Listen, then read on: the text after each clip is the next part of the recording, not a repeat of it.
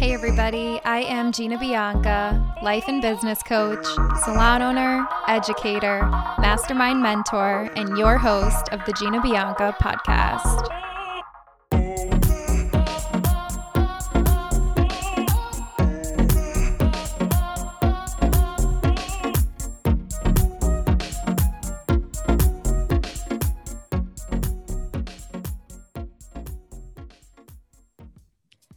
What's up, everybody, and welcome to the Gina Bianca podcast. Today, I have the honor and pleasure of sitting down and getting to know and chatting with Jamie Dana. She's an educator in the beauty industry and an Instagram expert. I've been following her for such a long time. She creates these amazing courses. She's a fellow Kajabi user. I also use Kajabi and love it. And I just think she's so awesome. And I'm really excited to sit down and chat with her and get to know her, introduce her to you guys. You guys probably already know her, but it'll be awesome to all get to know each other together. Awesome. Jamie, welcome to the podcast. How are you doing today? Oh my gosh, I am excited to be here. I feel like we haven't sat down and chatted, so this is going to be fun. I'm excited. Yeah. Absolutely. Absolutely. You know, it's really cool. I love doing the podcast because I know so many people on Instagram, and like when you go to hair shows, it's like Instagram kind of comes alive. And it's super awesome because I feel like we know each other, and I feel like we've met each other in person a few times, and it's been like, oh yeah, I know you, like, because we like, follow each other or whatever. But I feel like this is just way cool, and I'm really, really excited. So thank you so much again for doing this. Yeah, of course. And it'll be fun too, just to connect with people who are, you know, listening to this. I think that's one of the biggest things that's really cool about podcasts. It feels a little bit more intimate than Instagram. You know, I feel like you get to have a little behind the scenes of what's going on in people's lives. So I'm excited to be here. Totally. Well, why don't you introduce yourself to the audience? You know, I know you're an incredible Instagram expert. You've been teaching this for years, and you're an educator. I mean, I've checked out your YouTube. Like, I've seen you like kill it on YouTube, and I feel like you're kind of going about things like in the Jamie Dana way, which is really cool. It's not like the standard thing. I feel like you are so educated in this kind of stuff. I'm excited to learn about you and, you know, how you became successful in this industry and, you know, how you've achieved what your definition of success is. And I would love to just hear from you, like your introduction, and then hear your story. Yeah, totally. So introduction, I always feel like, what's your bio? You know, what's your bio on Instagram? It feels so weird, but so yeah, I'm Jamie Dana. I have been in the hair industry for 11 years.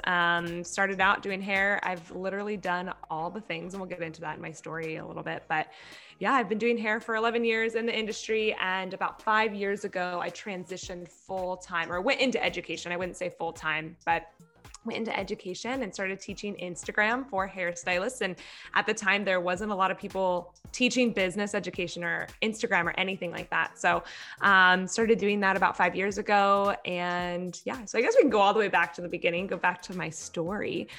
So I live in Orange County, California, which we were just chatting that it's very warm here all the time. For the most part, you were just saying you had to get out of your winter blues. And I was like, yeah, I'm so jealous. Yeah. Don't have that here, unfortunately. No, actually, fortunately. But yeah, so I grew up in Orange County, California, literally have lived here my whole life. I always tell people when they're asking like where that is, I'm like, it's an hour south of LA, an hour north of San Diego, and I live about 15 minutes from Disneyland. So if you're wondering where that is, that's where I'm at. But yeah, grew up She here. wants us to hate her. All the East Coast people were like, ew. all the things. I can't even tell you how jealous I am of that. I'm just like, ugh. And my fiance is just like, fuck California, I don't want to move there. And I'm just like, but it's amazing.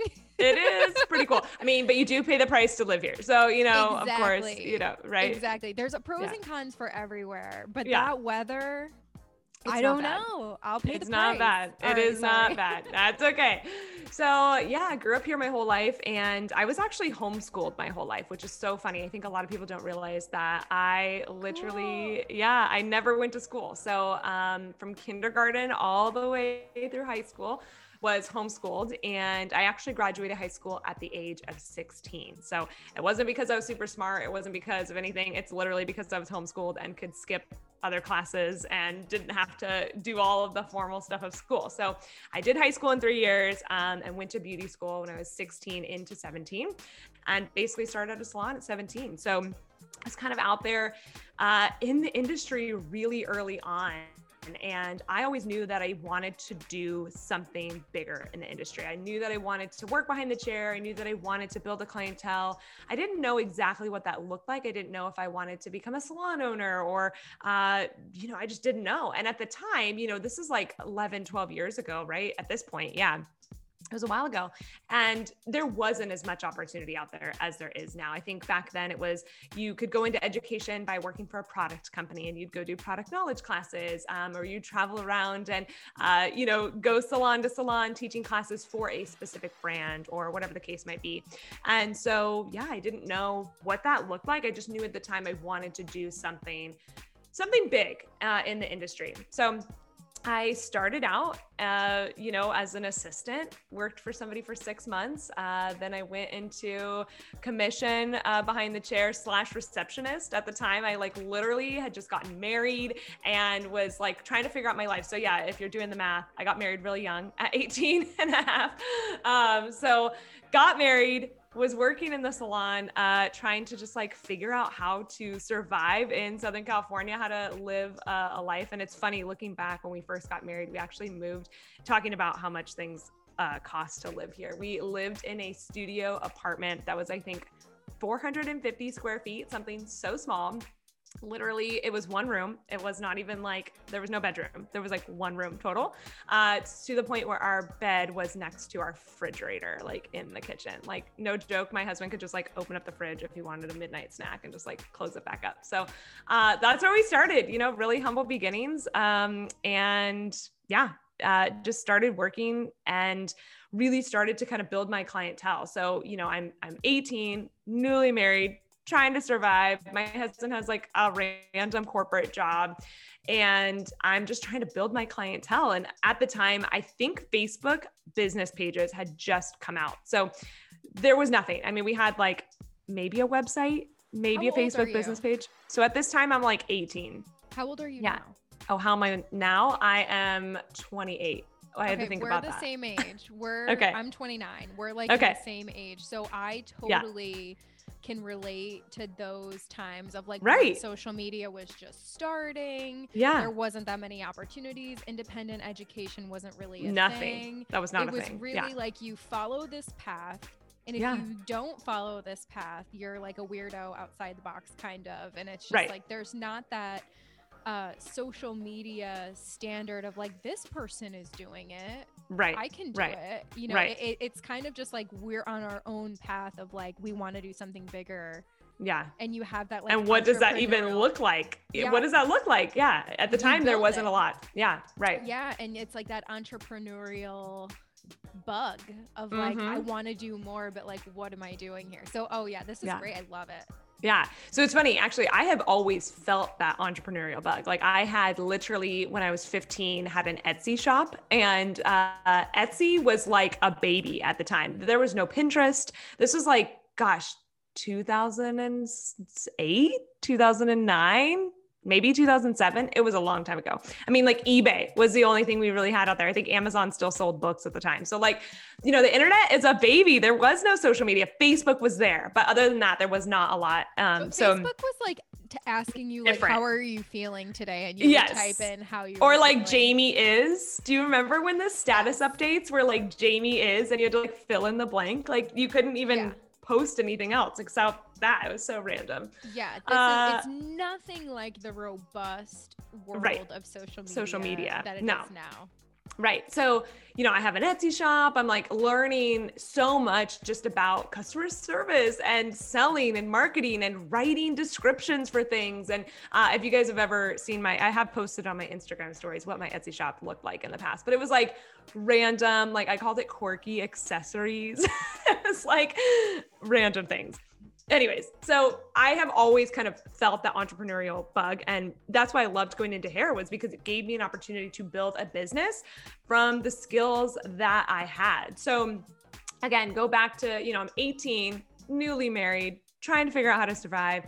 just started being a commission stylist. Like I said, I was still a receptionist because I was like, they'll pay me $150 a week to be the receptionist. And at least that's guaranteed income, right? So I'm answering the phones in between taking my clients and then shampooing for the other stylists there. It was just so crazy. And I'm sure a lot of you can relate to feeling that way when you first get into the industry, just trying to build your clientele and trying to not just sit around all day and read magazines, trying to actually build this clientele. So Facebook business pages were kind of one of the things that was a way that I could kind of grow my business. And at the time, Pinterest started to come out. So there was a little bit of opportunity there, and just really learning how to kind of market yourself on the internet at the time. So slowly but surely I started to grow a clientele. I mean, I think the things that we had to do back in the day was like sending out postcards, like legit, I would send out postcards to like mailing lists and offer them like a free haircut with a color service. We did things like Groupon. I went and passed out my business card at random businesses in the area. Like, it was slow going, right? That was the way. That was the way. And honestly, it's funny because the techniques back then, there was not a lot of techniques. It was like highlighting, root touch-ups, all over color. That's it. Like the big thing was color highlights. Yes. Where you would do like somebody's roots, highlight them, or highlight them, then do their roots, or do highlights and lowlights, or color in between. Like that was like a big deal. And it was hard, and it still is like tedious and difficult to do. But like, those were like major projects. Yeah. And that was it. I mean, there was no corrective color. There was no vivid services. There was no bleach and tones. We only had like one brand that was a vivid back then. Yeah, Pravana. Pravana Purple, the bane of my fucking existence for like 8 years, trying to pull that out of people's hair. Anyways. Yeah. So, just growing up and trying to figure out, I always say growing up, I do feel like being in the salon industry, it's like you find your salon family and you almost find like your salon parents, right? And you kind of grow up in this industry and kind of figure out your way of how you were raised or how you weren't raised and all that kind of stuff. So time goes on. I start building a clientele. I think I was a commission stylist for like a year and a half, and then I went rental. And that was one of the best decisions that I personally made for my business because it gave me the control to grow my business more than what I knew I could as a commission stylist. So it gave me more opportunities to have my own business cards. It gave me more opportunities to kind of do what I wanted to do. So I started to really just kind of grow my clientele. But as the time went on, I had been at the same salon since the beginning. And I realized that the salon that I was at, the other stylist there and the salon owner didn't really care as much about their business as I did. And so I was surrounded with a lot of people who I almost called them like hobby hairstylists, right? Like they came in, did their clients, went home, could care less, right? If a client didn't come back to them, they'd be like, oh, they like bitch about it, but they wouldn't really be concerned about like, why didn't this client come back? How could I improve? How could I get better? Like maybe I didn't do a great job on their hair, or maybe I didn't do a great job with communication. Like it just kind of was a salon environment that was very stagnant. And unfortunately, what that bred was a lot of drama and just a lot of negativity. And at the time, I felt like there was a lot of negativity coming from the top, coming from the ownership level. And I knew, I was like, I got to get out. I can't be here. This is affecting how I'm showing up for my clients, how I'm showing up for me, how I'm building my business. And just that judgment all the time was just becoming so much. And at the same time, Instagram was kind of rolling out. I think at the time people would post, like, here's the thing. I would post about my hair work on my personal Instagram. So it'd be like a picture of my pizza. Oh, and I did this photo shoot today, and a photo of my dog. And then look at this hair that I did, right? Like we all did that. Like, let's be real. So yeah.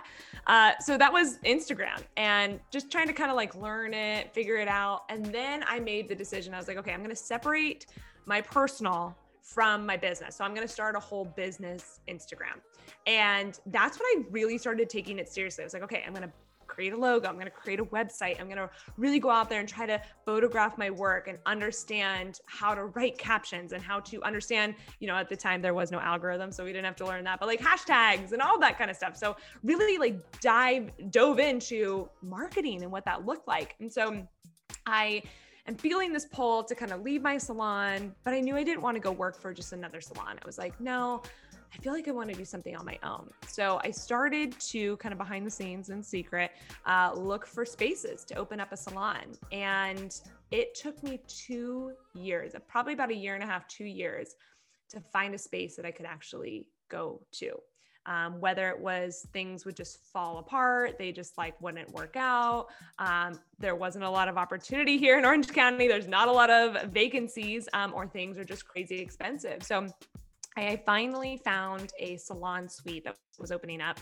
It was Phoenix Salon Suites. And at the time, there wasn't a lot of salon suites. Like that salon suite thing was just barely starting up. So they're finally opening up one that was in an area that was really going to work for me. So I made the decision. I put down a deposit. I was like, okay, I'm going to take this leap of faith and I'm going to do it. And honestly, it was the best decision that I could have made. And I think there's a couple of reasons for that.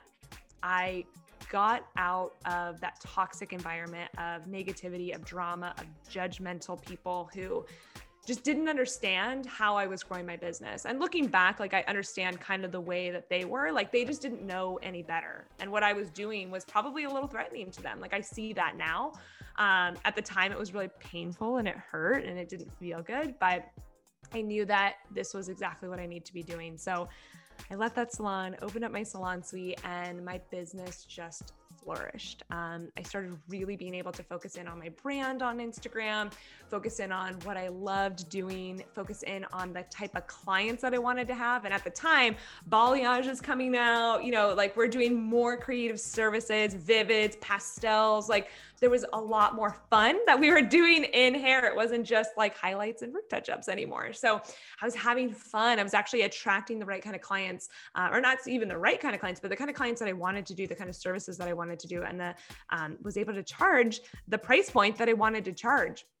So I opened this up, and it's funny, I was actually just reflecting on it. It was back in 2015 is when I opened up my salon suite. So we opened up the salon suite, and I ended up only being there for a year.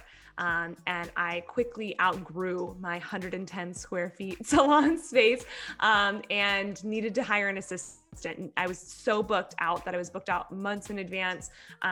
Couldn't double book because the space was just not large enough. And so I was like, okay, I need something bigger. So I ended up finding a salon space that's like in an industrial complex, that is literally across the street from where my salon suite was. So opened that up in, I believe, October 2016.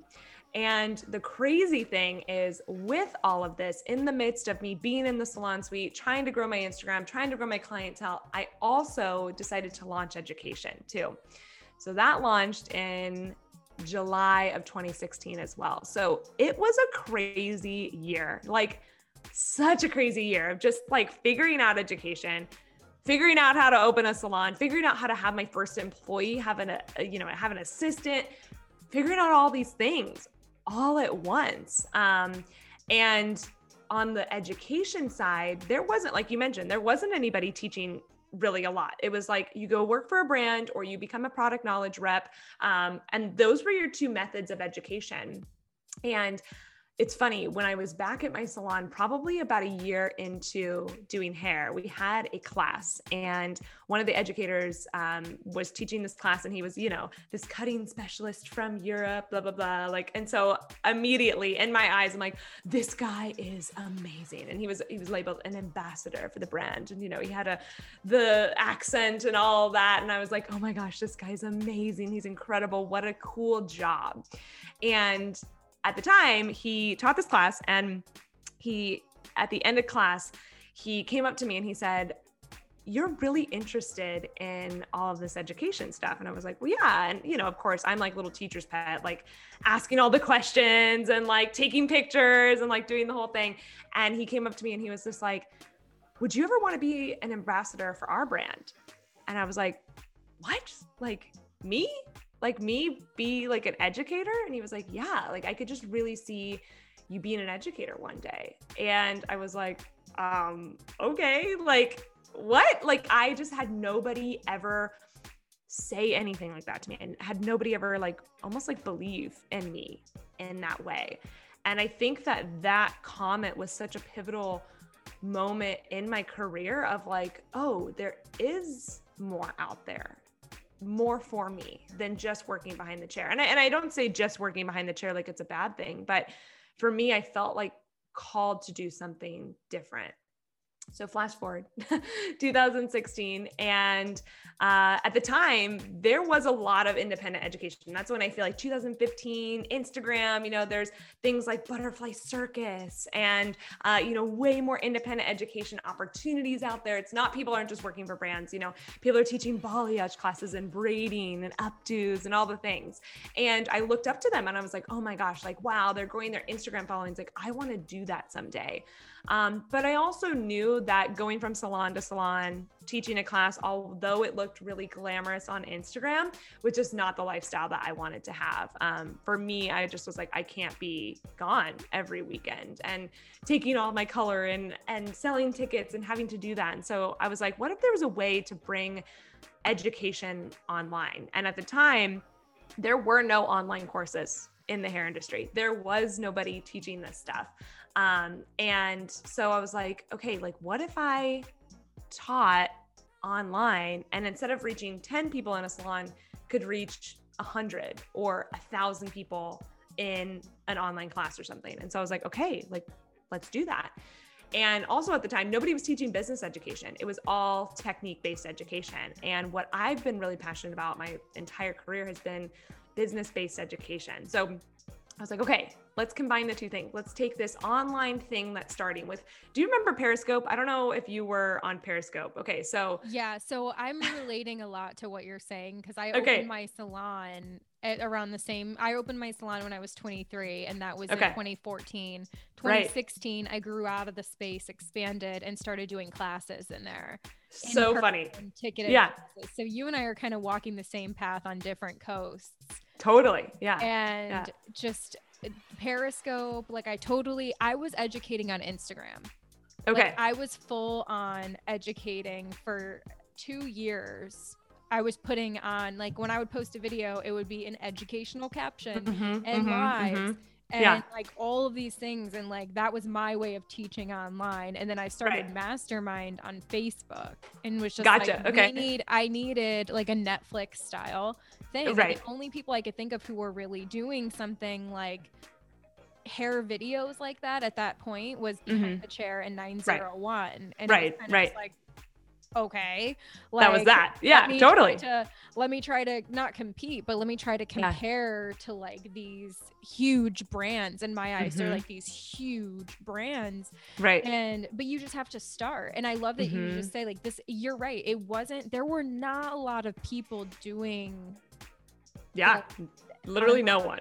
No one. Yeah. I mean, I think we were teaching, Periscope. There were people teaching on Periscope, which is funny because I feel like Clubhouse is now the new Periscope. But anyways, we had Periscope. I've never gone on Periscope in my entire life.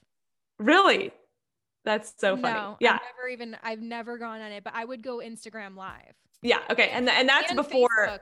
Facebook Live. Yes. Yeah. And Periscope was before there was a Facebook and Instagram Live. It was the OG, right? And then Facebook drops Facebook Live and then Instagram finally gave us Instagram Live, which was amazing. But yeah, so I kind of just was like, I feel like there's more out there. And so in July of 2016, July 7th, 2016, we'll remember that date forever because it was the first online class that I ever hosted. And that's when I opened the doors to my very first online course. At the time was called Oh Hot Gram.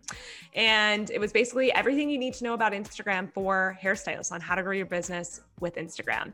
And it was a huge success right off the bat. And I think the reason why was because a lot of people are interested in Instagram, right? I think we all have this fascination of like, how do we use Instagram? Like, I'm curious about it. And at the time, there wasn't a lot out there, even in online courses, not necessarily just for our industry. There was nothing for our industry, but there definitely wasn't a lot out there as far as like Instagram tips. It was all like YouTube kind of stuff. So I launched Oh Hot Gram and huge success right off the bat. And it just grew. And obviously over time, it's gotten so much different and better. And Instagram has evolved and the way that I think about Instagram has evolved. But yeah, now it's called Rise Social Academy. We changed the name. We changed the way that we present it. It's more of like a 10-week group coaching program kind of thing. But it's been so crazy and just so interesting to see just the landscape of how education has changed in our industry, but so much for the better. And I just think there's so much more opportunity out there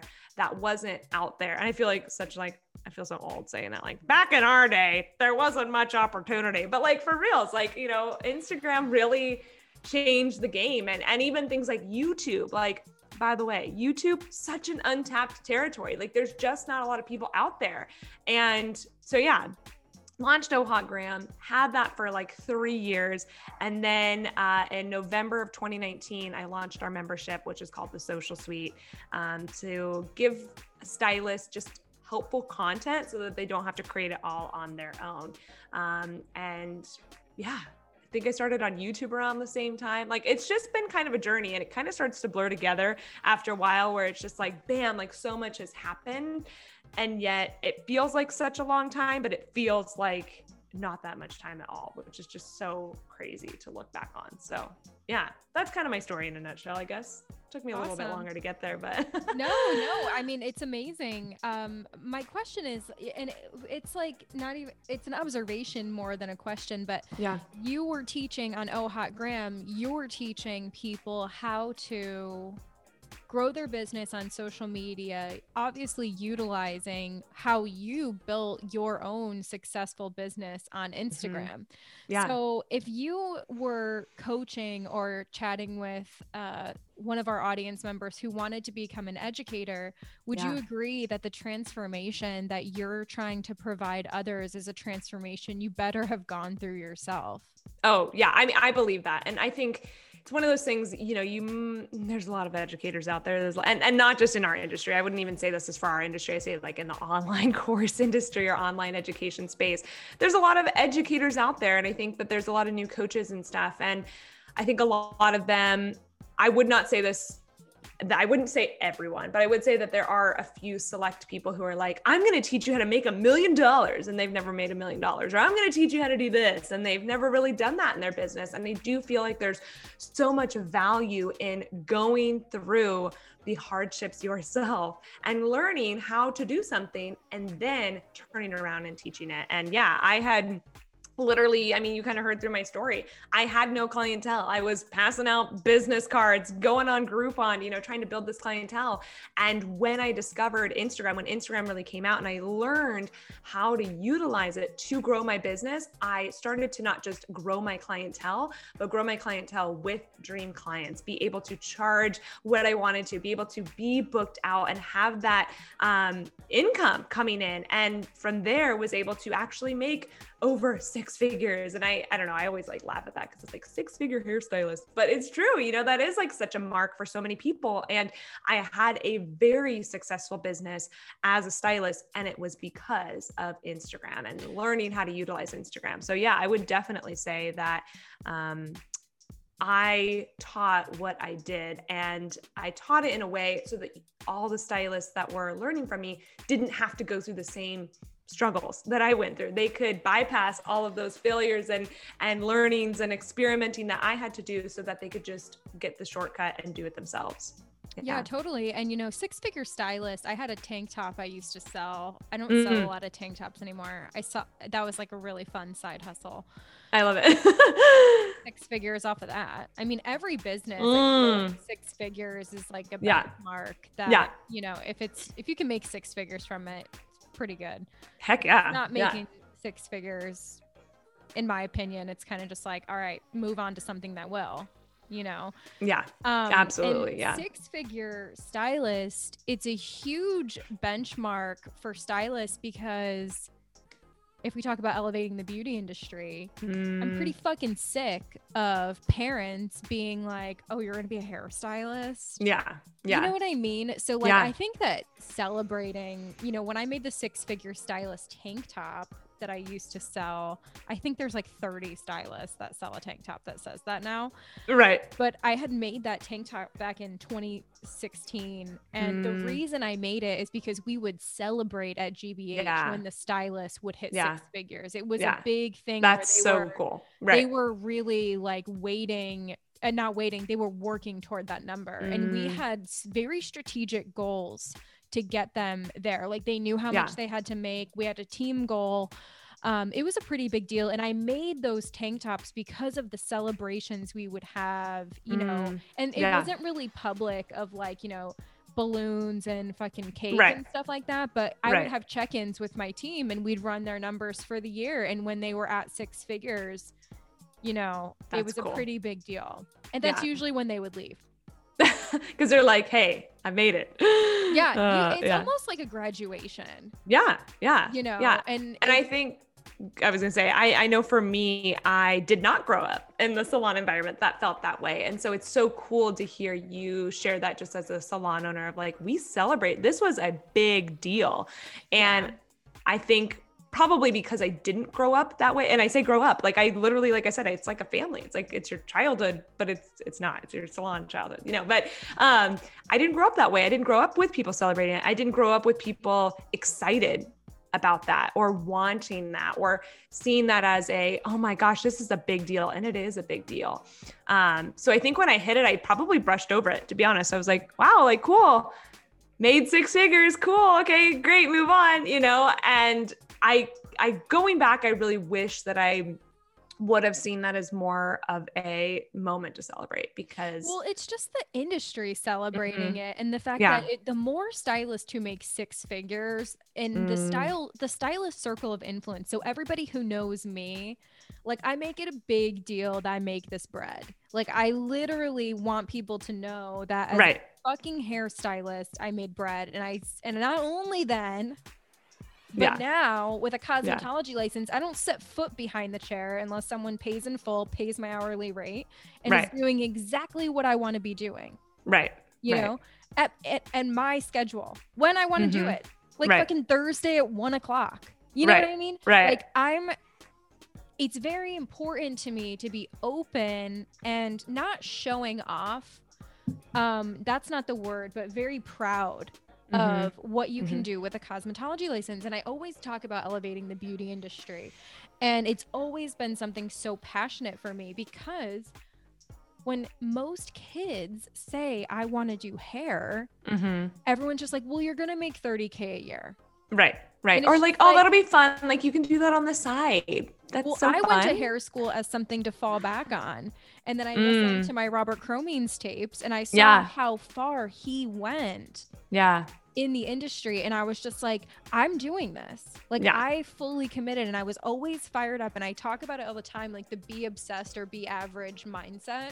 Like I was obsessed with doing hair. Every single person I was talking about hair with, I was asking them to come see me. I was asking for referrals. I was giving the great shampoo. I was doing the style with knowledge. I was setting up their fucking Razor phone to like film the video. I love it. You know what I mean? Like to make sure they could do this and style their hair. And like I took everything. I went to a Paul Mitchell school and I took everything I learned from that place and I was full on obsessed and it made me successful. It really did. And I think that, you know, being passionate about this industry and showing your circle of influence, the people around you who see what you do, that doing hair is a serious career and that it's not simply standing behind a chair. If it is standing behind a chair, you're going to do it better than anybody. You know, but showing people around you it's a serious career and it's really elevating us from tradespeople to professional service providers because there's a huge difference in a trade and a professional service provider. You know, doctors, lawyers, accountants are professional service providers. They make great money. They set their hourly rate. They work office hours. There's no reason that with 100 clients that you attach tons of meaning and value to, you can't do the same exact thing. It's just, it is possible. And like, I'm so passionate about that because the more stylists who individually can get that done, the more people around those stylists will take the career seriously and just be willing to pay. I bought my tanning membership yesterday. I literally, I want to talk about ideal client with you too. Cause I'm sure you're an expert with this, but I went to the tanning salon yesterday and I was like, okay, so I buy a year of tanning. Okay. You just get it done. I just buy a year because you get a couple months free and I'm going tanning. It helps me be happy. And it's what I love. If I die of skin cancer, that's how I'm gonna die. So be it. That is how if that's how I'm gonna go, that's how I'm gonna go. There's people who live on a fucking island and live to 100 years old with skin that looks like leather. I don't care. Right. So if that's how I'm gonna go out, that's how I'm gonna go out. Of course, please consult a doctor before you. No, I'm just kidding. Yeah. Disclaimer. I know, literally. But I went in yesterday and I knew that my membership ended in March. I didn't know what day in March, but I had COVID, so I was literally like for 2 weeks, like just fucking bullshit and like not doing anything. Right. And I was like, I wonder if my membership's expired because I was so excited to pay for it. I love that. Yeah. I went in and I was just like, is my membership up? And she's like, oh, actually it is. They're usually just like, okay, bed 16. They literally are just like, just go. Like they don't even check me in at that point. Yeah. And I'm like, excuse me. Yeah. Is my membership up? And they're just like, oh yes. I was like, okay, well, I'm really glad that's up because I would like to upgrade to bed 14. Oh, I love it. So please sign me up. I tried to upgrade in the middle of my membership, but I had to call the office. Oh my god! I'm just like, I'm not fucking doing that. I don't have time to make one phone call. Yeah. It's like literally like, but thinking about like ideal customer and like finding clients who are literally happy to pay. Yes. Those are our dream clients. And I feel like the stylists who aren't focusing on having 500 clients and everybody else's clients, who are just focused on finding, like, I read this thing called 1,000 True Fans. I don't know if you've ever read that. I've never read that, but I have heard of it. Yeah. It's an essay. If you just Google like 1,000 True Fans, but it really just talks about, you need 1,000 people as a digital entrepreneur, you and I, 1,000 people who believe in you. Yeah. To buy your shit, to buy it again, to recommend you to their friends, like 1,000 true fans and you're good. Yeah. With a hairstylist, it's 100 true clients. Yeah. Yeah. That come and see you 4 to 6 times a year. You're making well over 6 figures. And if you have 100 people who take you seriously and who are happy to pay, that is not unrealistic. It's just not. No. It's just not, especially when you're specializing in services that take 3.5 hours. I was going to say, I think back in the day and like when we were kind of first getting started, it was like, you got to have 300 clients because they were coming in for root touch-up services that we just couldn't charge that much. I mean, you could charge for them, and towards the end of my career behind the chair, I did charge a lot for them. And I was like, please go to somebody else. Like I charge a lot for these because it's my time. But now with services taking 3.5, 4, 6 hours, you're doing 1 to 2 clients a day. You don't need 300 clients. Well, if you want to work 35 hours a week and your average time is 3.5 hours, how many guests is that? 10. Right. 10 clients a week. Yeah. Of your ideal client. And if you think, if I'm going to spend 2 hours a day finding those people, if you do that for 6 weeks, there's no way, if you're actually trying, like going all in, that you're not going to find these people. Even if it's like picking up the phone and calling some of your girlfriends from high school who you haven't talked to and just being like, hey, listen, you're freaking gorgeous. I love your hair. We're friends. Like, come in. Let me do your hair. I'm going to do it for you for free. Take pictures. I want you to experience my services. And I want, you know what I mean? Like, as somebody like, I totally relate to you with the Groupon and like how we started off. Because if you wanted to do Vivids, if you wanted to do ombre, if you wanted to do these like cool services, like a lot of the times you were doing models. And only models. Like, I don't think I had paying clients for those things for a very long time. Because you have to prove you can do it. Yeah. And because of Instagram and because of me then using those models and then posting those photos, guess what? Then my current clients were like, oh, I want to try that thing that you just posted about. Oh, what did you do on that other client? I want to try it. And that was at the time when clients did not experiment. You know what I mean? Like I said, Pinterest was just happening. So there was not anything else, but I think that they started to kind of say, oh, I want to try that. And this is definitely something I teach as far as for those of you listening that are like, how do I grow my clientele? How do I get more of those kind of dream clients or ideal clients? And doing model days is huge. It's so big. Or maybe you're adding a new service. I know a lot of people are learning extensions right now. And they're like, well, how do I transition my clientele to extensions? How do I even get an extension clientele or a Vivid clientele? And it starts with doing models and I truly believe that. And not people only are like, do you have a better answer? For what? Do you have a better answer? Like, I have to do models. Yeah, you do. Yeah, you have to work. Yeah, that's why I was like, for what? What do you mean?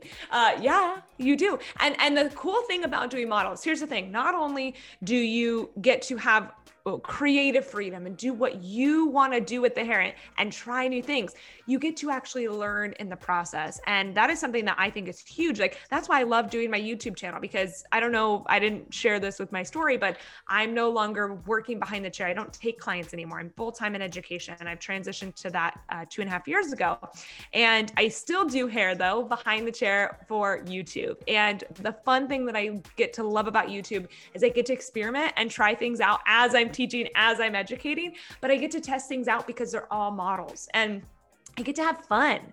And so for those of you who are trying to build your clientele, trying to learn, and for those of you who are just feeling a little bit like uninspired or just unmotivated or just like kind of stuck in a rut, model days are incredible. Whether it's a full day off that you have outside of the salon, or it's a time that you literally block out half of your day in your schedule, or you have a cancellation and you do it. Set time up to do model days. I think it's so important. And I used to recommend doing once a month. Even if you're fully booked stylist behind the chair, do you know once a month? Do you know what important. I used to do? My artist at GBH, because my name was on the door. Right. So it's super stressful to have your name and fucking huge letters on a giant sign and then have all of these artists you're relying on to like deliver that reputation. So my artists, they would get out of beauty school, they would assist me for a year. Okay. And then they would become salon assistant. They would assist me for at least 6 months, and then they're a salon assistant. They're helping everybody, and they're just getting the shit kicked out of them. They're cleaning, taking out garbage, like learning from everyone. Literally assisting all the artists, human hair clip, shampooing nonstop. And we were seeing like 5 clients an hour per stylist. Like there were so many people running through there, and they got that accelerated experience of like touching a lot of heads. Mm-hmm. And what we did is if the stylist had more than one redo a week, if it was noticeable, all right, okay, this is Sally's 4th redo this month. Right. The conversation would be, hey, love you so much. You have to find 2 models per week. Yeah. How? And they would do it for 6 weeks. Okay. Yeah. So they would do 12 people's hair for free, accelerated experience, but they weren't allowed to do things they were good at. Good. Oh, I love that. Yeah. They had to find their own models. Okay. Yeah. And honestly, the models become the client. Yeah. Oh my gosh. If you're not practicing how you play, you're wasting your fucking time. Because if they're not going to end up being a client for you, and it's different, you and I do for YouTube. Right. That's different. Which that's another thing. We have so much in common, Jamie. It's so cool. But, and that's why I love doing these, because it's like, we just get to know you. I knew we were vibing. I just didn't know. I love it. But, if you're doing models and you're like, oh, I don't want to work for free. If they don't become a client, you've got an even bigger problem than your skills. Totally. Well, and I think that not even does it give you an opportunity to practice the technique, but practice everything from the consultation, from the way that you're chatting with the client to, just the way that you're interacting with them, getting them to potentially pre-book, getting them to buy the retail products, all of those things. I think so often when it comes to education, and this is why I love YouTube, because I do get to talk about so many different things, right? I don't just talk about Instagram. I don't just talk about business. I get to talk about everything because there's so many aspects of being a hairstylist. We're learning how to be good communicators. We're learning how to set boundaries. We're learning how to understand the sales and the marketing when it comes to not just selling your services, selling your time, selling you, selling retail. There's so many different things here. And that's the cool thing about having models is you do really get to practice all of those things on somebody who isn't paying, which is great. No pressure. You get to practice it all. And you get to practice your skills with it too, or try something new, or test out a new color line, or all of those things, And I do get the question a lot, like, how do I learn a new color line? how do I practice this skill? Do I have to do it on a doll head? And I'm like, no, get a human being, get somebody who has real hair on their head, get them in, do a model service. It is so valuable. And even if you're an established hairstylist who feels like they're killing it and has a very successful business, it's still so valuable to do that as well. Yeah, it's huge. Totally. And going back to even what I mentioned earlier about the transformation that you want to teach, sure, it's the transformation that you have experienced. You know, I had become, I believe and feel and know that I'm a great authority in our industry for pricing.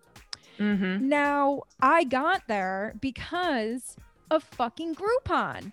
Because you had to learn the hard way. I literally had to break down these services by the bowl and convince a client that in order for you to get from this to this, because they would come in with the picture. And it was always Latin girls with hair down to their ass that's this thick and black hair, but they want to be blonde. And they booked a $75 highlight and haircut on Groupon. 100%. 100%. That is or it was a color, like, okay, I'm sure you dealt with that, but then have you also dealt with the color correction and it's like fried off orange hair and you're like, this is literally not possible. This is not a highlight and a haircut. Literally, but I had to convince them. Of why they needed all of these a la carte services and build that ticket to get this result, and why I was the person to do it. And that literally taught me so much about communication, consultation, pricing, and then moving into being an independent artist, creating my own pricing, and then moving into being a salon owner and having tiered pricing, having everyone on the same price, doing price increases, value matching the price, breaking down a ticket, going from the Guy Tang 12-hour transformation in 2.5 hours. That experience. And when we do models and when we have these experiences, every single opportunity and experience we have behind the chair, if you want to be an educator, look at your experience, because the transformation you're meant to teach is the transformation you're going through. And if the lesson keeps repeating itself, you haven't learned the fucking lesson yet. And that could be your biggest thing that you could teach people. I do agree with you, Jamie, when you say, you know, there's people who say, I could teach you how to make $1 million and they haven't done it. You know, I tell people, beware. Buyer beware, because if these people have not undergone the transformation and if they're not doing what you want to do, your money's better invested elsewhere. And I actually experienced this last year, which is crazy. I had invested in a mastermind, $22,000 mastermind. Okay. So not a small ticket product. Why is my mastermind group $45 a month? Right? I mean, come on. What the heck? I literally am like shook at that. $22K. Well, I've heard a lot of people do this. So yes. So lesson learned. I did not do my research. And this is a huge lesson learned. And I believe that everything in life really does happen for a reason. And you either learn a lesson or you learn something from it. Right. And so $22,000, put that deposit down. And I didn't do the research on the person who was hosting the mastermind enough. I had just kind of went in and was like, okay, I know that this person's going to join it. My friend's going to join it. I feel like it's going to be a good group, blah, blah, blah. Sure. Here we go. And what happened was there was no delivery on what they said that they were going to deliver. And what I realized and what I look back now seeing is they had not done the thing that they were really promising that they were going to do. And misalignment, let's just put it that way. And that's a bummer. And thankfully, halfway through, 6 months in, they ended up canceling the mastermind, giving us half of our money back. So I was really only out like $10,000 or $11,000. Still sucked, not gonna lie. But I think what I learned from that was you do have to do your research. And I think so often in the hair industry, I do get that question a lot of like, how do you find good educators? How do you know that someone's course or program or education is going to be worth it? And there is a lot of education out there that is a big investment. And so one of the things that I always am telling people, I'm like, do your research, watch these people, watch them on Instagram, see how they speak in their Instagram stories, see what they have on on their Instagram page? Are they doing Instagram lives? Are they doing IGTVs? Do they have a YouTube channel? What kind of content are they putting out there for free? What's on their website? Do they have guides? Whatever. Does that resonate with you? Because everybody has a different teaching style, and you have different students than I have students, right? We have different teaching styles. You're going to have people that totally resonate with you, and I'm going to have people that totally resonate with me. And we might share a lot of the same people. We might not, you know? And I think the biggest thing when you're looking for educators is, like you said, buyer beware, but really it's on you. Do the research. Check these people out. Does it resonate with you? And if it doesn't, that's okay. You'll find somebody else who is teaching the thing that you're wanting to learn, that it does resonate with you. And at the end of the day, there are some people that are really good at making it look really flashy and really pretty, and their education's not so great. And that just happens. But you do learn to really see, okay, does this person vibe with me? Is this person somebody that I want to learn from? Where's their heart? And I think that really does come through. I think you can definitely feel that once you kind of do your research and just really follow them and see, like, is this person right for me? You know? So yeah. Totally. And I really think it's important to match the values too. And Instagram is such a great way to see if you vibe with someone. Instagram, yes. I agree with you again, Jamie. Instagram changed the game for the beauty industry. Instagram like elevated the beauty industry, because if you think about it, people care. I got the Victoria Beckham haircut, that short grad haircut when I was in high school. Okay. I got it, and I remember I worked at Marshall's, you know, like cool. TJ Maxx and Marshall's. So good. Love it. I was a savage at that job, by the way. I was going to say, I'm sure you were amazing at it. Yeah. I literally would ring people and be like, would you like to donate to the Juvenile Diabetes Foundation? And every single person was like, yup. I literally asked every guest every time with a smile. I love and it. just looked the part. I was like, would you like to donate to the Juvenile Diabetes Foundation? Literally. Yeah. And I would get like celebrated for my I love it. checkout. I love it. I don't know, just patting myself on the back as a freaking 17-year-old. Right, Sometimes I have to just do it. But I remember having my hair cut like that, and people would compliment my hair. Every single guest that checked out would compliment my hair. Yeah. And people did it because it was so bold. You know, and nobody was really cutting their hair like that. Right. And my hair was bleach blonde, platinum blonde. Oh my gosh. Awesome... I feel like we need pictures of this. So, oh yeah. You know. If you add me on Facebook, Facebook, you go through my profile pics and you'll see every I feel like this needs to be posted on Instagram though. I don't know. Like, you guys, if you're listening to this, send her a DM, because I feel like this needs to be posted. A little swipe back, a little throwback photo. I don't know. All right. I'll do it in celebration of the launch of this podcast. We go. All right. Perfect. So, but just thinking of like now, like back then, it was just like daring, like to convince your guests to do something with their hair was, it was like daring. Yeah. And now with social media and Instagram, it's like, we want to stand out. Like before, I mean, we literally have girls with neon green roots right now because of Billie Eilish, right? You know what I mean? Like, she's blonde now. She looks like, she is. She's killing it. Yeah. But that was shocking too. Right? Like, dang, girl. But I think, like, to your point, people are doing that. They are willing to do different things and experiment, and they have more trust in us, which is amazing. I feel like they do than they ever did before. See our work. And Instagram just giving even our guests who post themselves on Instagram, like the Instagram models, the influencers in the wild, you know, like these people who in the past, you know, as a hairstylist, we were doing, like you had said, retouches, all these simple services. And now with Instagram and social media, it has just elevated the beauty industry in so many different ways and given so many opportunities. Like, it just blows my freaking mind. That there's so much available. It just blows my mind that we're in a place now and we were right in the beginning of it. Yeah.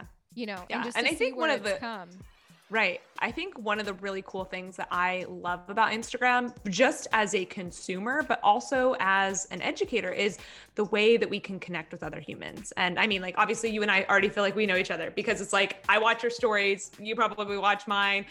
We've met a couple times in person, but it feels like I just know Gina, right? Like, I know who you are because of the way that I'm able to connect with you, whether that's through your Instagram stories or the videos that you're posting or the way that you write your captions. And I think that's really cool and really powerful powerful as stylists to be able to connect with our audiences on a deeper level. And I mean, so much of what we do as stylists with our clients is relationships, right? We all know the saying of like, somebody cannot be that great at hair, but they are amazing with their client skills, and their clients will come back to them for 10 years, right? Because they just love the relationship that they have with their stylist. And vice versa. You can be amazing at doing hair, but if your personality and your, client skills are just not there, it's going to be a really hard time for you to build a clientele. And that's one thing that's really cool about Instagram is people can get to know us before they ever click the book now button, before they ever sit down in our chair, is they feel like, Jamie, I already know you. And maybe you've had that. Maybe you as a stylist listening have had that where someone's like, oh my gosh, I love your dog, or I love that you talk about your son, or, oh my gosh, I love that color that you did the other day, or where you went on vacation last year. Like they might have already sat down and gotten to know you, which is amazing. And if you're not having that, that is such an opportunity to connect with people on a deeper level. Connect with those lurking followers. And I call them lurking followers. Like we all know that there are followers out there that are following our Instagram, and they might be following us for a year, for 2 years, whatever. And then something in them gets them to click the book now button. And it's because you've created that relationship with them. You've created that connection with them. You've created that trust really in them. And they see you as like, wow, they're the go-to expert in this area, or what they do on Instagram, I see, I could get that for myself, Yeah. So I think that's really powerful. I totally agree. And the lurking followers that you're talking about, there's people who watch your page, but will never like, comment, share, nothing. DM, and they nothing.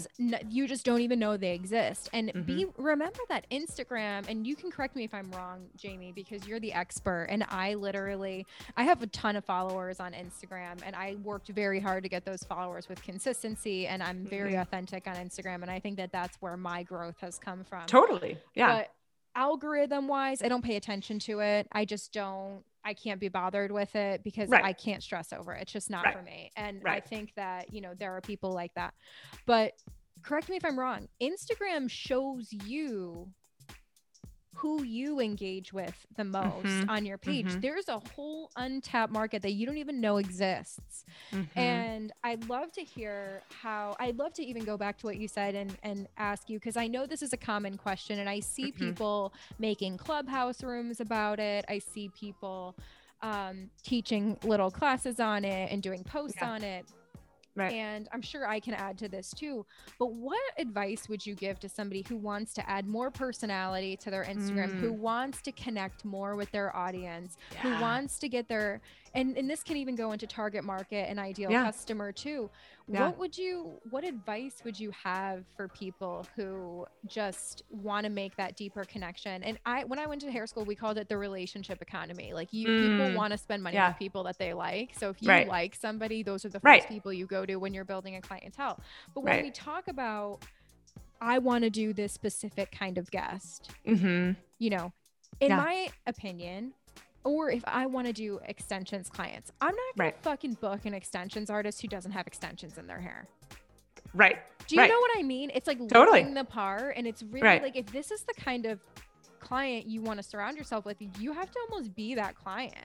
Right. And it has to be authentically your brand for them to even, and they will feel like running to the book now button instead of being like, I don't know, is this person really, what would you say? Like, what is, I hope that was kind of clear. I'm kind of totally. Yeah. No, I totally get it. And it's funny. I think, okay, so like, let's give an example here. So let's say, I use example as balayage all the time. So balayage, let's say that you're kind of getting started in the industry, or you have a clientele and you're like, I really want to transition. I really want to start doing more balayage, long hair services. So I think there's two things here is you definitely have to show up as the expert in that area. So does your bio reflect that? Is the type of content you're posting reflect that? And when I say not just like hair photos, right? I think we've all done hair photos. We've all posted the hair photos with the caption, caramel balayage or beachy blonde balayage, all right? day. We've all done that. All like, day. no. So you have to go above and beyond because there are so many balayage experts in your area on Instagram. How do you stand out? And the way that you stand out is creating that connection and relationship with your audience. And the way that you do that is showing that you're an expert, showing that you know what you're talking about. So whether that's through video content of you actually doing balayages, whether that's talking through the difference between balayage and highlights in your captions, whatever that might look like, adding that kind of almost educational content for your clients. And I think a lot of times when I say educational content, the thought goes, well, I don't want to be an educator. Well, no, you need to be an educator, but you're not educating other stylists, you're educating your clients, because so often, so many of them just don't know the difference between balayage and highlights or baby lights or whatever, all the things that are out there, right? I just got this like visual in my head. It just popped into my head. It's almost like you're standing on a box, like a crate in the middle of the street, and you're talking, but everybody's on the other side of you and you're not talking to the right person. It's like, make sure that you're aligned with who you're talking to. Yeah. And that I don't want to be an educator, but you have to be, you're right. Yeah. And it's like, if you feel like an educator is talking to stylists, like shift your perspective because you already have people, an audience formed right on the other side of you. You're just not pointing at them. I just got like this weird visual. I love that. I think that's such a good analogy. And it's true. It's like, it doesn't have to be towards hairstylists. It can be towards the client. So what I want you to do, and this is a great exercise that I tell a lot of our stylists inside our programs, is what are the questions that your clients are asking you in the chair? Maybe it's how to curl their hair. What is the difference, right? Maybe in the consultation, they're asking you questions of like, well, what is a money piece? Or what is a root shadow? All of those things. That is content that you can be posting on Instagram, whether it's a video, whether it's an IGTV, whether it's just a caption that you're writing, whether it's something you post on your Instagram stories and you save as a highlight. There's so much untapped educational content, valuable content that you can be sharing with your audience on Instagram. And a lot of times it's all things that your clients are already asking you. So that's number one, is you have to really become kind of an expert and showcase that, so that when somebody lands on your page or when they're following you, they're like, oh man, I have been thinking about getting a balayage, or I have been thinking about getting extensions, or I have been thinking about doing X, Y, and Z service. And Jamie's talking about it. Jamie told me about this. Jamie is educating me on this. And wow, I really want to go to her. So I think that's number one, is showcasing that you're an expert. And the way that you do that is through valuable educational content. And by showing up in the space. Yes. Like, you know, that's what I was going to say next. Yeah. I was talking with Greta. I don't know if you know Greta Wagner. She works at the network with me, and she and I were talking about, you know, how we got started was we would take pictures of hair and then we'd post it. Everything we did, we posted, and it almost got to the point where when you thought of hair, you thought of Greta. When you and before Greta, it was me. Yeah. Like I posted every single hair in my area I'm talking about. Right. When people in your area think of a balayage, who are they gonna think of? And being the expert in the field is next level. Simply starting by just showing up in the space and posting and putting it out there. Not everything has to be perfect. But when someone what may not be perfect to you, may be like somebody else's biggest dream. Yeah. You know, and I think the opportunity being perfectionists. Totally. And I think so often, I'm so glad that you brought this up, because I have gotten that question of like, well, when am I the expert? When can I post that? When can I say that I'm the expert? And it's like, you just do. You just show up as the expert. You don't need permission. There's nobody in the universe like dubbing you, okay, ding, you're a balayage expert. And I know that there's a lot of certifications out there for certain services and whatever. You don't need that. You just show up. I didn't have somebody telling me, Jamie, you're going to be the Instagram expert in the hair industry. Nobody gave me that title. I gave it to myself. And you just have to show up and you have to do it. You have to stop waiting for other people to give you permission and just start showing up. Totally. And when I was in hair school, my business card said Gina Bianca, the hair doctor, color expert, color specialist. And I was in hair school, did not know fucking shit. But you know what? I had a great business sense. And if somebody wasn't happy with my work, I made it right. Yeah. And how you handle an unhappy guest, how you handle a bad review, all of those things are what make you the expert. It's not always about your skill and craft, because things happen. Even to me, I've been doing it for over a decade. I still break people's hair. It still doesn't always come out perfect, especially when you do correction. You know what I mean? Like, I'm known for correction. That is like my number one specialty. It's like, I like to do things that not a lot of people can do. Yeah. But does that mean it comes out perfect? No. Does that mean people have crazy, outlandish, unrealistic expectations? Yes, it does. Right. And because it doesn't come out, what makes you the expert is how you handle the entire service. So just because you may not be there skill set wise and doing it for 25 years, that whole guest experience, the whole picture matters. Yeah, I'm so glad that you brought that up. So on top of that, how do we connect with our audience? How do we connect with those Lord Gein followers? How do we do that, right? So number one, you got to show that you're the expert, and that's through educational, valuable content. Number two, you have to connect with people. And I think that a lot of us have been afraid. Maybe this has been advice that you've been given over the years, or things that you've been told of, you shouldn't show too much of your personal life. You shouldn't show too much of you on your Instagram. And I don't believe that. I've never believed that. I have always integrated parts of me into my Instagram, parts of who I am, whether that's me and a photo of my husband, or me and the trip that we took, or me and my dogs, or whatever the case might be. You have to infuse that, because if you think about it, as your client sits down in your chair, what are you talking about? You want to build that relationship. They want to know more about you. They want to connect with you. And I want you to think about the people who you follow on Instagram that you feel the most connected to, those influencers that you look up to, the bloggers that you follow, the educators that you follow. Who do you feel the most connected to? And why do you feel connected to them? Chances are it's because they're letting you in to a little bit of their life. It's letting you into who they are. It's the relatability. Yeah. That is the key factor, I feel, when we're connecting with people. It's like, oh, I can relate to that. I connect with that. Right. I feel like I know you. Right. And it builds that connection. And how can you do that for your clientele, for your audience? And if you think about it, it's 100 people you need. Yeah. Yeah.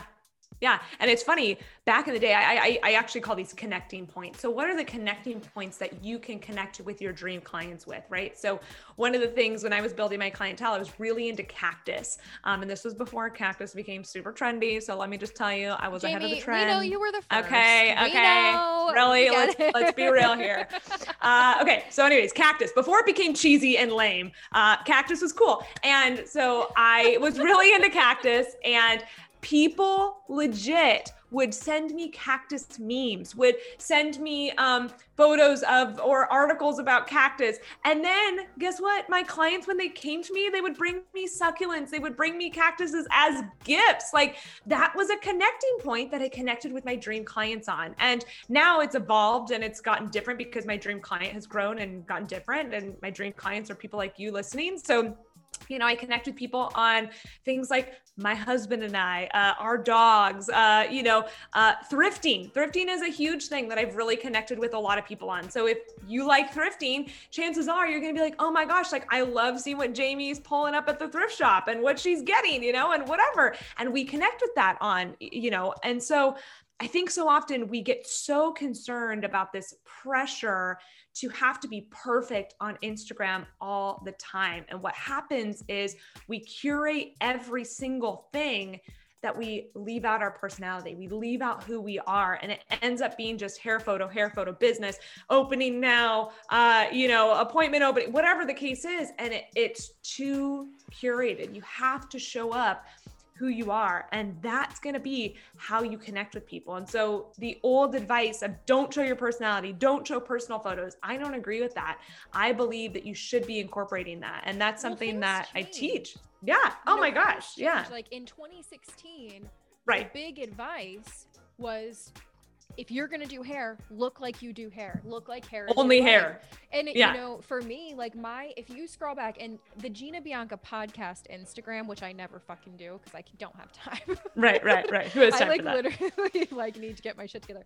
But that Instagram page was Gina Bianca Hair, was the hair doctor. Yeah. that was my first ever Instagram that I ever had. My first Instagram post is on that page. I made a new page for education.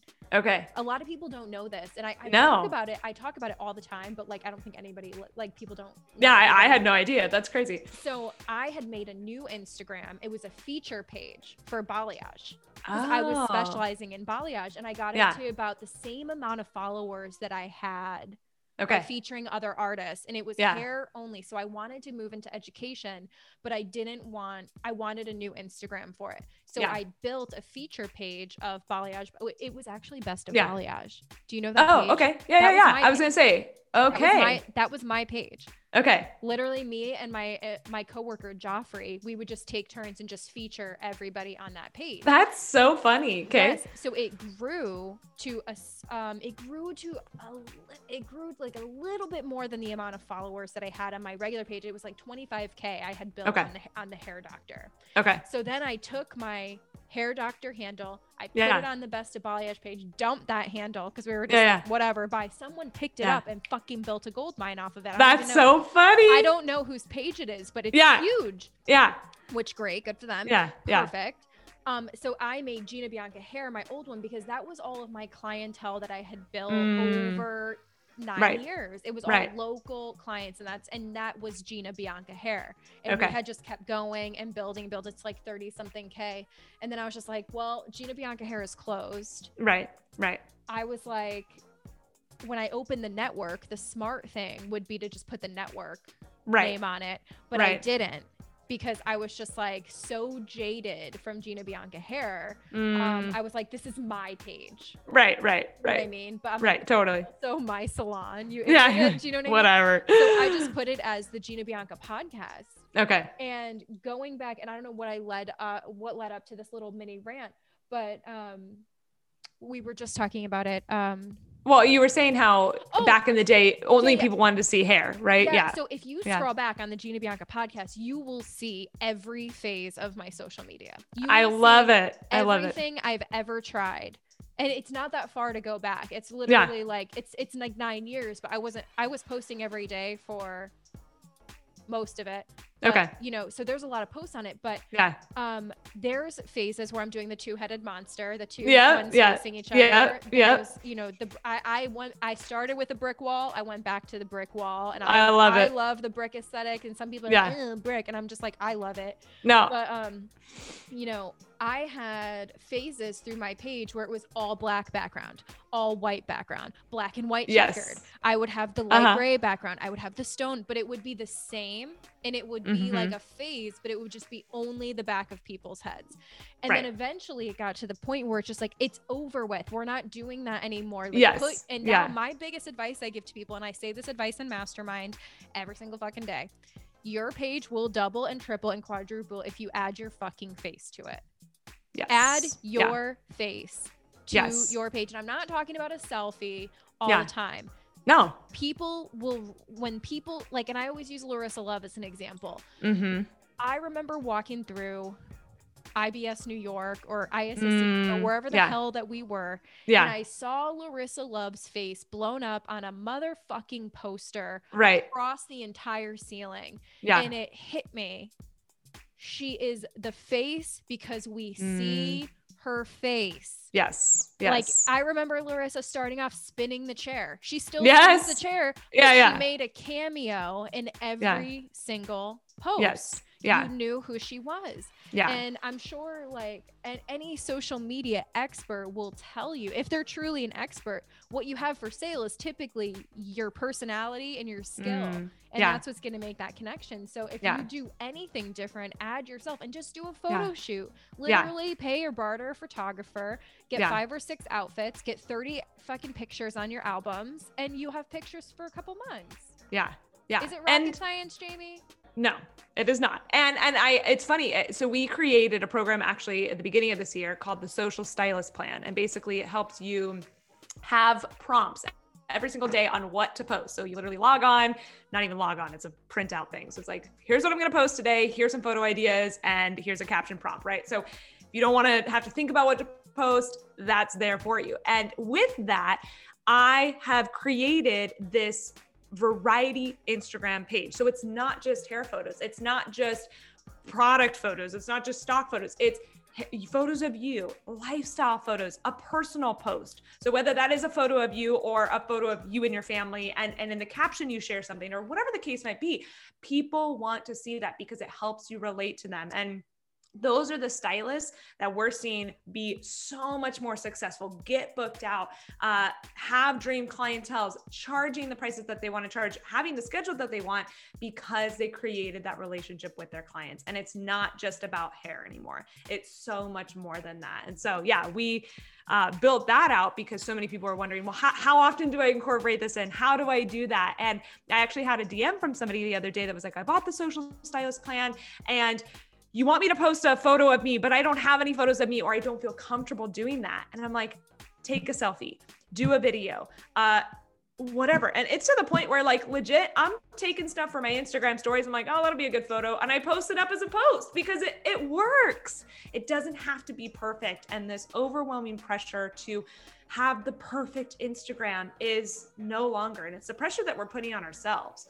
And in reality, you have to break through of that. In reality, I don't even know why I said that. No, you have to break through that. You know, it's you have to just be okay with it not being perfect and just show up who you are. I think that's the biggest thing. I was even thinking this morning, you know, I used to be so insecure as a woman of just, you know, every time I went out, I had to have a lot of makeup on, or my hair had to be a certain way. Right. Or, you know, I would really I would put on every outfit in my closet and then throw everything on the ground and like freak out. And I would like weigh myself 100 times. And like, I was just very insecure as a woman. And as a girl, you know, just being younger too, like a lot of that was when I was in my teens and early 20s, you know, I had to have my makeup done or I wouldn't even go out. Now it's more like I'd rather I hate having my makeup done. As soon as I have it done, I will do it for my YouTube videos and stuff to live forever on my platform because I feel like a snack. But I swear, I was doing a shoot for Donabella, and as soon as we were done, I ripped my lashes off. Same. Oh my gosh, I love it. I was just like, get these things off me. Yeah. You know, and I was especially with the masks. The mask, I can't do it with the makeup. It's just too much, you know? But I feel like when you get comfortable and you know what? Maybe how you look and feel your best to yourself is when you have some makeup on. And you have showered this morning, you've got your hair blown out and you're wearing something comfortable, and you however you feel comfortable, you know, when you're not comfortable on camera, it's because you're not comfortable with yourself too. So even if you have those challenges, because someone listening might be like, easy for you guys to say, you know, because I know that there's going to be people on here who's just like, easy for you guys to say. But it wasn't always easy, right? And would you agree with that? I feel like it's easy because we did it. And we just kept doing it. And to that point of whether you're, you know, feeling insecure on taking a photo or doing an Instagram story where you're talking to the camera and you're like, oh, I hate my voice, or I hate the way that my nose looks, or whatever. We all have those insecurities, but you just have to keep going, and you'll get better taking photos. You'll get better taking those videos. You'll get better speaking to the camera. You'll get more used to hearing your voice when you keep doing it. And if you don't keep doing it, you're going to keep having those insecurities. You're going to still feel like I hate it. And there's so many times I go back and I'm like, oh my gosh, look at that YouTube video. That's whatever, but it's fine. I had to grow from somewhere. You have to just start. And that would be the biggest thing that I would say is just start, suck at it, and you'll get better. Literally, and you'll get better. We all start somewhere. If you Google Gina Bianca, Donabella, Donald Scott, I did these videos for them in 3 years ago. Oh my God. Number one, like when I was very heavy, I lost a lot of weight, and I have nothing. I'm a very body positive person, but for me, when I looked at myself, I feel like I look like this. And then I would see myself looking like something else, and it really fucked with me. Like I would see myself on camera and have like mental instability because I didn't realize I looked like that. Like it was such a weird experience for me. And I think that, you know, I'm very body positive though. I think all women, all shapes and sizes, men and women, people, everybody is beautiful. And however you look and feel your best. Now, if your goal is to be on camera, doing education, doing these videos and doing all of these things, and you have that challenge, it's a motivator to get in shape. It's a motivator. Like, use it as motivation to get it. It helped me when I first started working for Joico. I'm not going to lie to you. Everybody on that team is gorgeous. You know, everybody on that team looks a certain way. Like, they're gorgeous, they're slim, they're celebrity with the white teeth and the whole thing. And then there's me. I felt like I did not fit. And one of my biggest motivators was, you know, seeing myself on camera. I was like, I need to improve. And it wasn't because of other people. I don't work for Joico anymore, but when I did, it was a huge motivator for me. Was like, I will feel comfortable, more confident. And it's not even about, I want to look this way. I want to do my best. And I want to be the best on this team. I want to be the best on the fucking payroll. Like, I want to stand out. I want to shine. And if we're going to do something, why not be the best? So if you find that there are those things when you're shooting and, you know, you're looking at it and you're just like, I don't like this, use it as motivation. There is such thing as having a fire under your ass for improvement. You know, I lost almost 100 pounds. Wow. Like, I was freaking big. And you know what? It was unhealthy for me. It was unhealthy, you know, and my height and weight, I'm supposed to be a certain size for health. And I was just like, you know, I gained like 10 pounds over the winter. And you know what? I really like how I look. I don't really care. It's not at the point where I'm just like, oh my God, I'm obsessed. I have to be a certain weight and a certain size. And like, you know, but for me to perform and to feel confident and to deliver the message and to serve the audience and to do, it's important to look and feel your best that you feel. Totally. And if you don't like what you see, use it as motivation. It doesn't always have to be, let me hold you like a baby and like tell you everything's okay. Like, get on the fucking treadmill. Literally, like, and it's important because, you know, we're in such a sensitivity culture of like, everybody has to be so, you know, delicate. But at the end of the day, if you want results, if you don't like what you see, I was hiding from it. I took all of, if you listen to my episodes 31 and up, decisions that I made to run from this, I took all my clothes and donated them. And I bought 3X. I bought a size 3X. I never wore more than a 10 in my entire life. I wear a 10 now. I never, but like, I literally saw the problem, looked the other way. Saw it, look the other way. And you know what? Sometimes you have to wake up and say like, okay, am I going to let this small problem that can take me 1 year of commitment? It took me a year of going for a walk every morning and doing some yoga. It was not rocket scientist. I didn't die like they do on freaking True Life. I have to lose 30 pounds. It was literally fun. It was great for my health, for my relationship. I had so many big things happen. If you see this problem that you have for yourself, like if it's holding you back from your dreams of being a fucking famous educator, you know, if your goal is to be an educator, if your goal is to do this thing and you see the problem, stop looking away from it and do what you have to do to look and feel your best and be in a state where you can deliver the message and follow your purpose. Some of us have a beautiful purpose to share and give back to the world, but we're letting something stupid like how we see ourselves when all you have to do is try. Oh my gosh. Yeah. Sorry, I'm screaming. No. I think this goes for so many things, not just weight loss, not just how you feel, not just how you look, right? It could be your skill. It could be your skills. It could be even just anything. And I think that, like you said, it was a year of commitment for you that was the game changer, a year. And I know for me, when I was kind of growing my business, a lot of people ask me like, how did you grow your following? Or how did you grow your business to the point where it's at? Or how did you grow your team? Or how did you do fill in the blank? And it's because I just didn't let it stop me. I just kept going. And I think that this has always been how I've been, but I really saw it happen a lot in 2020 where, you know, we literally were supposed to launch our program, Oh Hot Gram, the week that COVID hit. Actually, like a week ago this year, we were supposed to launch it and COVID hits. And it just was like, we can't do that. And so I immediately made the decisions to pull that launch. And instead we pivoted and created an online class within like a day to help the industry of where they were. And we had to pivot. And, you know, I could have taken that and been like, okay, I don't know, we got to pause. I don't know. We can't do anything. I got to stop. And instead I just kept going. And I think that there is definitely times and place in your life where it's like, you just have to commit and you just got to keep going, and you'll figure it out along the way. You'll figure it out. And I always use the analogy of like taking a risk or just whatever. And it's like, I feel like you're about ready to jump off the cliff. And so many of us don't jump. We're just like, I don't know. What if I fall? What if I crash? What if it doesn't work out? And I'm like, you just gotta jump. And you'll figure it out. You'll figure out how to fly on the way down, or something's going to catch you or whatever, but you're not going to die. You're not going to die. It's going to be okay.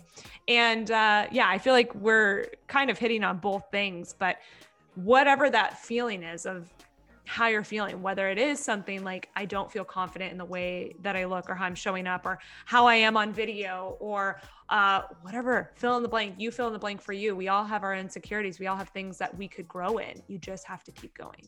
Yeah.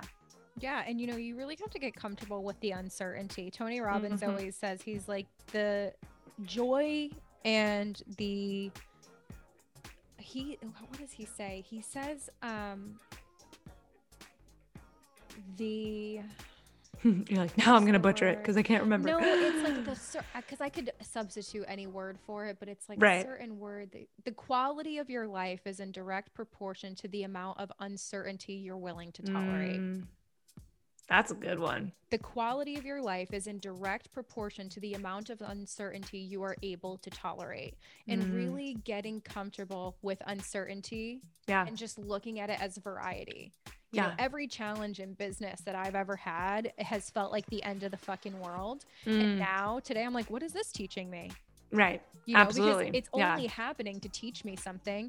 And, you know, not for anything. If we're all living in a simulation, whoever's controlling everything, it's not going to be boring. Life is not going to be boring. Right. You know what I mean? If that's one thing that could be going on, you know what I mean? Because nobody knows why we're here.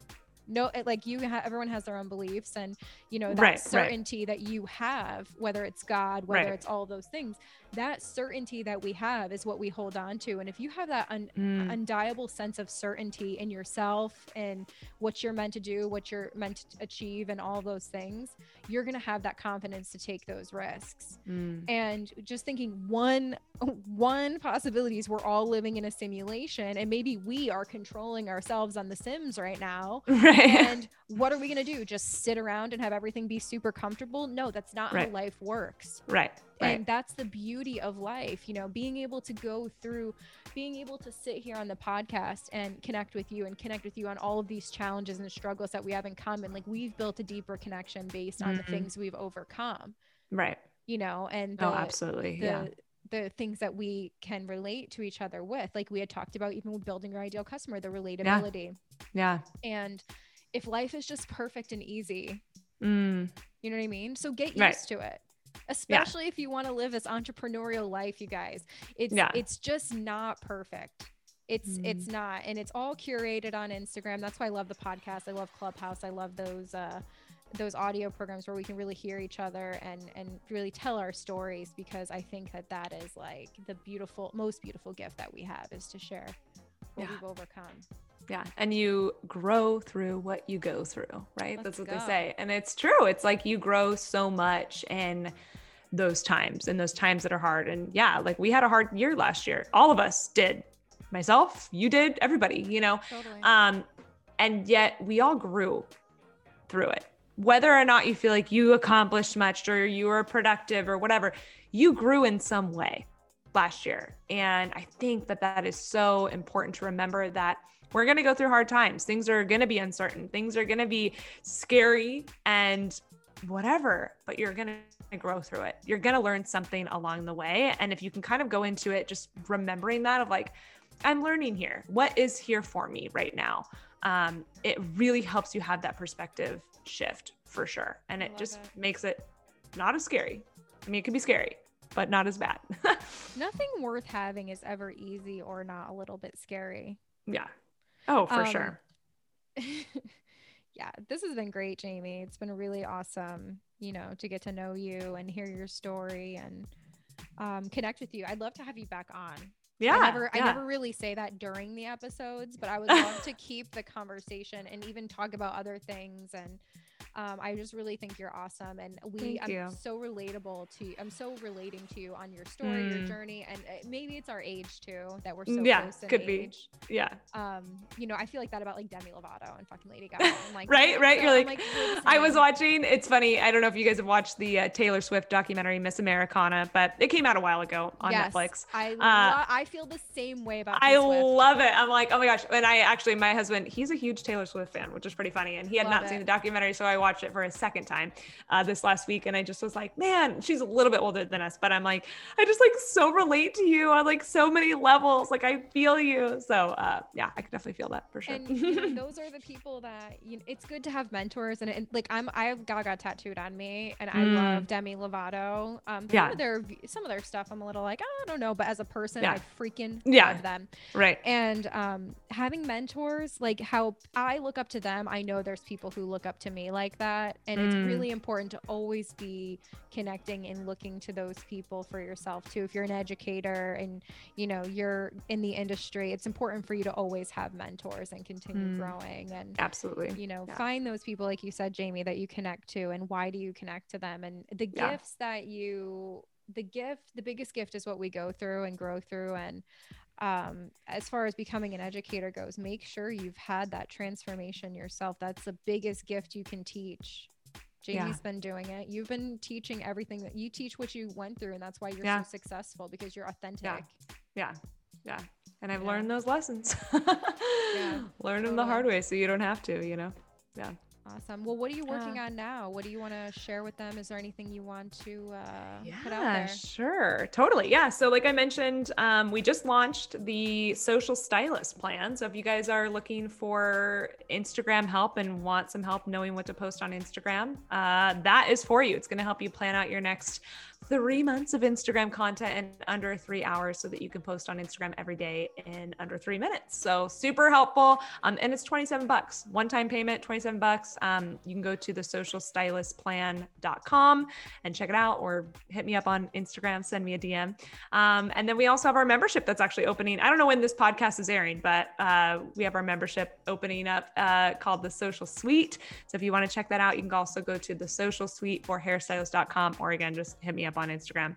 And then I also mentioned our Rise Social Academy program, which is like everything. It's like all the things that you need to learn about Instagram to grow your business. So we've got a lot of stuff. If you want to learn Instagram for your business, definitely I'm your go-to person. So like I said, you can send me a DM. I'd actually love if you would just send me a DM. If you're listening to this and you resonated with this conversation, with this, with what we're chatting about, send me a DM. I respond to our DMs, and I'd love to just connect with you and know that where you came from.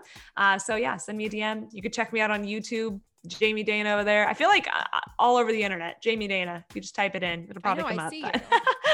You did say that. You did say you're like, your face is everywhere. I'm like, is it? Oh, that's good, I guess. Yeah. So well, you're my mentor. I'm trying to get on YouTube too. I'm getting there, but I love it. I love it. It's really cool, and it's awesome what you're doing, and you've been doing it for a really long time, and you're definitely one of the originators of this online education. Mad respect for you, Jamie Dana. Thank you. Thank you. Cool. I would love to do this again, and you guys DM her, follow her, support her, buy her shit. She's awesome. Yes. If you want to learn Instagram, learn it from her. Thank you.